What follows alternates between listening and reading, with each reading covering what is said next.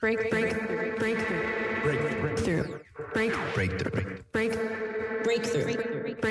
You are now listening to Breakthrough News.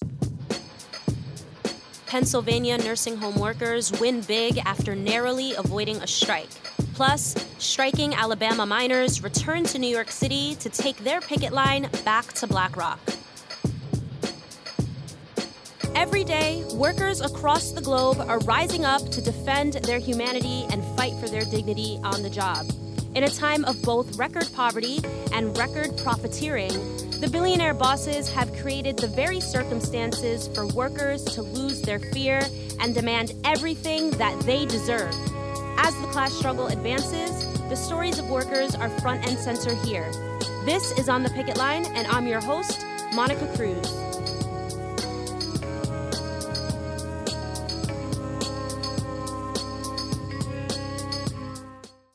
13,000 people in our communities have died because of delays, inactions, and misplaced priorities. The pandemic has highlighted the issues in some of our state's nursing homes and long-term care facilities, and a group of lawmakers and community leaders are putting out a call for action to help protect lives. You just heard a report by WPIX News from last month detailing the terrible conditions at nursing homes in the state of Pennsylvania. This week, over 1,500 nursing home workers with SEIU Healthcare Pennsylvania just narrowly averted a day-long strike and won historic pay raises. Caregivers at 53 facilities across the state all reached tentative agreements by Monday afternoon, less than 24 hours before the one-day strike was set to take place. In addition to this major victory for their contracts, nursing home workers also saw a huge win in public policy. Last week, Pennsylvania Governor Tom Wolf's office announced a proposal to increase the required time of care for residents to the federally recommended minimum of 4.1 hours a day. For almost 25 years, nursing homes in the state were only required to provide 2.7 hours of care to each resident daily, a standard that experts and workers alike have called dangerous. These nursing homes have been facing a staffing shortage crisis for almost 3 decades. Pennsylvania Department of Health audits in 2016 and 2019 found that the state consistently failed to address staffing shortages or to penalize homes that were short-staffed. So, of course, once COVID hit, the conditions of these homes got even worse quickly. Instead of using federal funds to aid the already crippled nursing homes, one of the first moves the Wolf administration made was to waive care requirements and allow homes to operate even if they fell below state-required staffing levels. A Spotlight PA report found that the 50 homes with the lowest staffing hours in the state were twice as likely to have at least one coronavirus-related death than the 50 homes with the highest level of staffing hours. And of the 68 nursing homes where 20 or more residents had died as of June 8, 2020, only 8 met or exceeded the federal staffing recommendation. The report also found several concerns with the process for nursing home inspections, including the fact that inspectors are often not properly trained and can sometimes be a bit too, quote-unquote, cozy with management. When the pandemic hit and conditions at the homes worsened, routine inspections were halted. The state conducted inspections at facilities struggling the most with infection control issues. Majority of these inspections were done virtually, and inspectors rarely reported any problems. At least 33 inspections were carried out specifically in response to complaints about the virus, but the state said it found no issues at these homes, despite the fact that majority of these homes had seen multiple resident deaths. I spoke with Kim Jackson, a 20-year-long licensed practical nurse who was set to go on strike this week at her nursing home in Pennsylvania. I mean, we were frontline workers all this time working with COVID. Some people didn't even see any COVID money.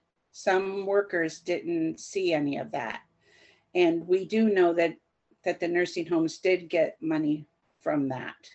So as a result, some of them were a little angry, which is well deserve for them to be angry because they didn't even get COVID money when we were the ones working the whole time, in the COVID units and taking care of sick people and watching our residents die and watching our coworkers die and every day going to work.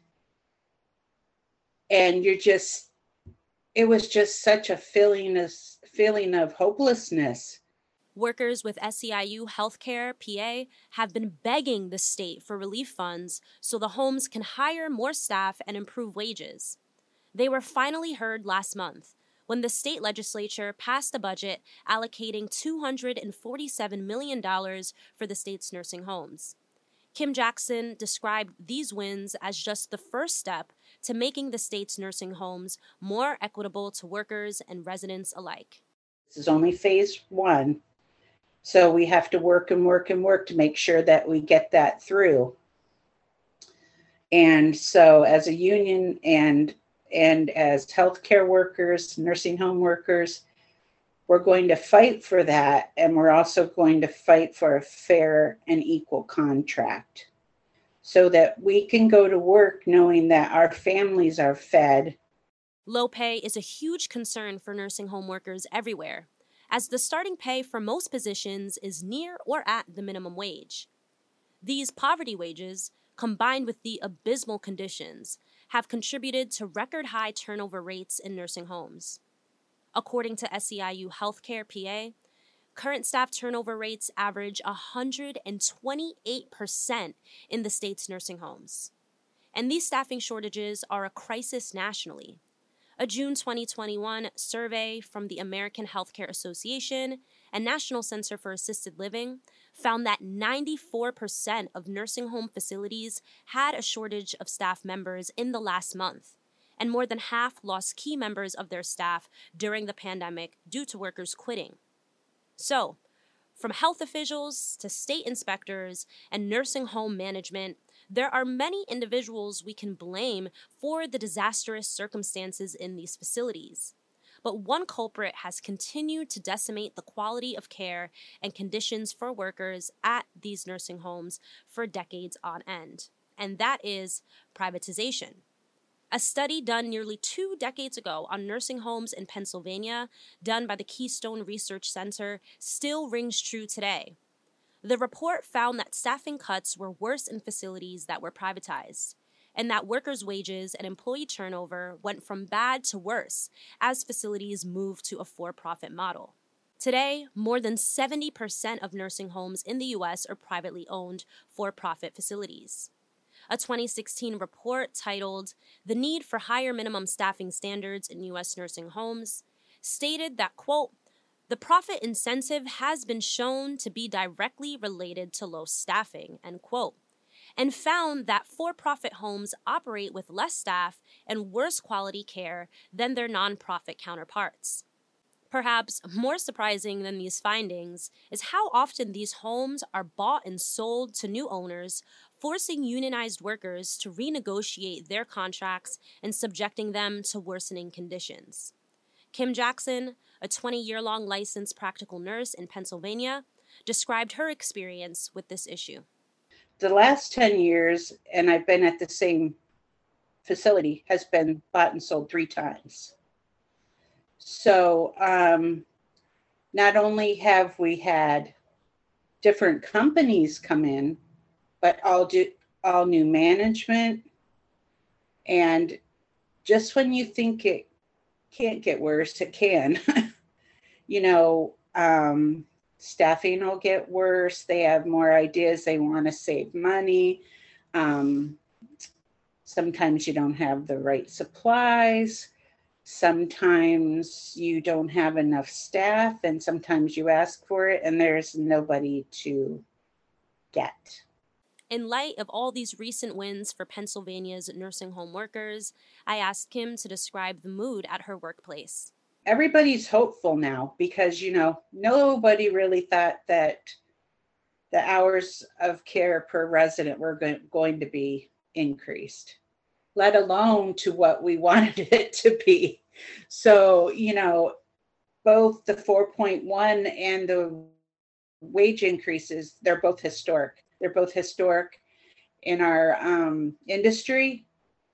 And we want to thank everyone that heard us.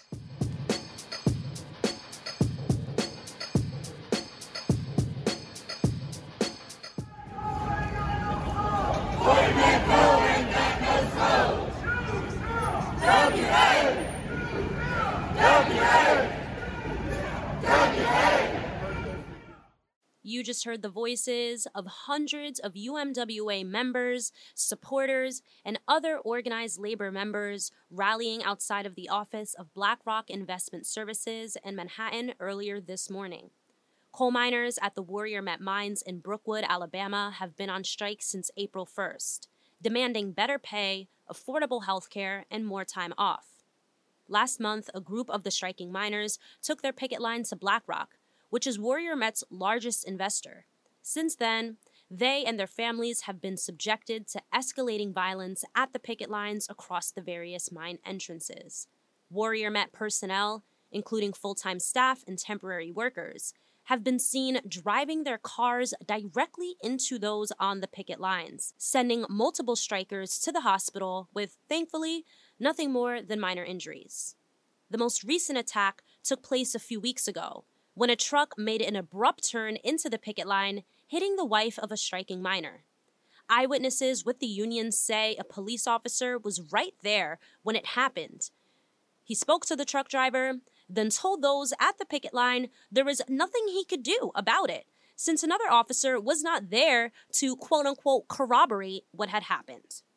While the miners have held strong on the picket line 24 hours a day, 7 days a week, for the fourth month in a row, Warrior Met has seen an increase in activity from the largest hedge funds in the world.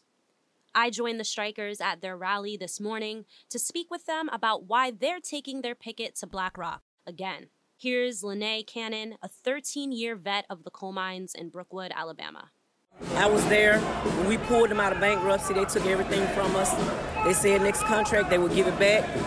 Contract time came around April 1st. They did not offer a contract. They told us we didn't deserve what we were making. So we went on strike. How's the mood been at the picket lines in Brookwood? It's pretty good. It's pretty good. I mean, we're fighting. That's all we can do. A lot of people have gotten, other jobs and stuff, so they come after they get off work. We're standing strong.